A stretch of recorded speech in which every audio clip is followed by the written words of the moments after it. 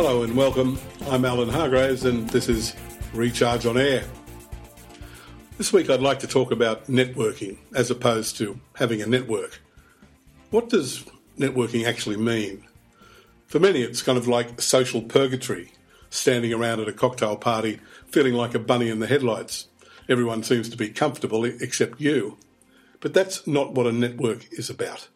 That's simply a bit of social fear. We can all have that. You can overcome it by being interested in others. Listen to them, not yourself. Take you off you. That helps you identify a real connection. And that's the distinction between networking and having a network. The former is about collecting business cards and having lots of connections on LinkedIn.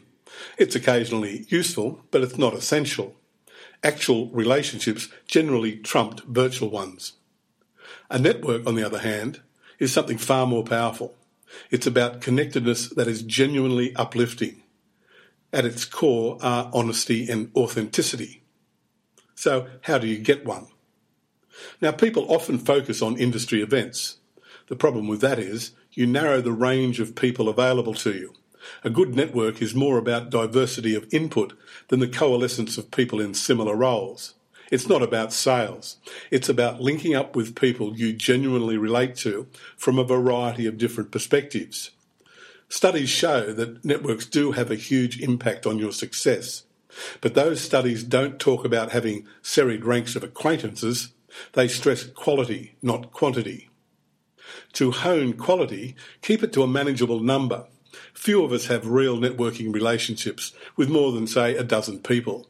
The ones you actually want to call, and where both of you are glad you did. Those are the people who you really trust.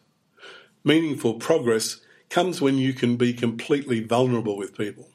When I look to my network for ideas and support, it's often when I'm struggling. I need to be able to admit that and be open to help.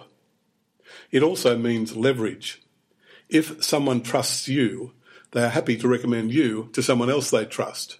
Your 12 people likely know another 12, and even at the first degree of separation, that connects you to 144 people. That's why you don't need a huge network. Another hint for cutting numbers comes from a study by Cross and Thomas quoted in Harvard Business Review, and that's this: roughly 90% of anxiety at work is created by 5% of one's network, the people who sap your strength. They have no place in your network. Let them go. Keep the ones that really matter. Include men and women. Have people from other industries or hobbies or sports. Solutions and strategies are more robust when they're derived from a variety of inputs. And ignore status. You can get as much from people junior to you as you do from those above. You need both. Some of the best learnings and the greatest opportunities come from teaching others.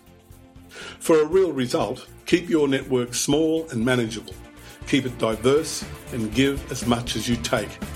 A genuine network is a two-way street of trusted relationships. I'm Alan Hargraves. This has been Recharge on Air. Thank you for listening.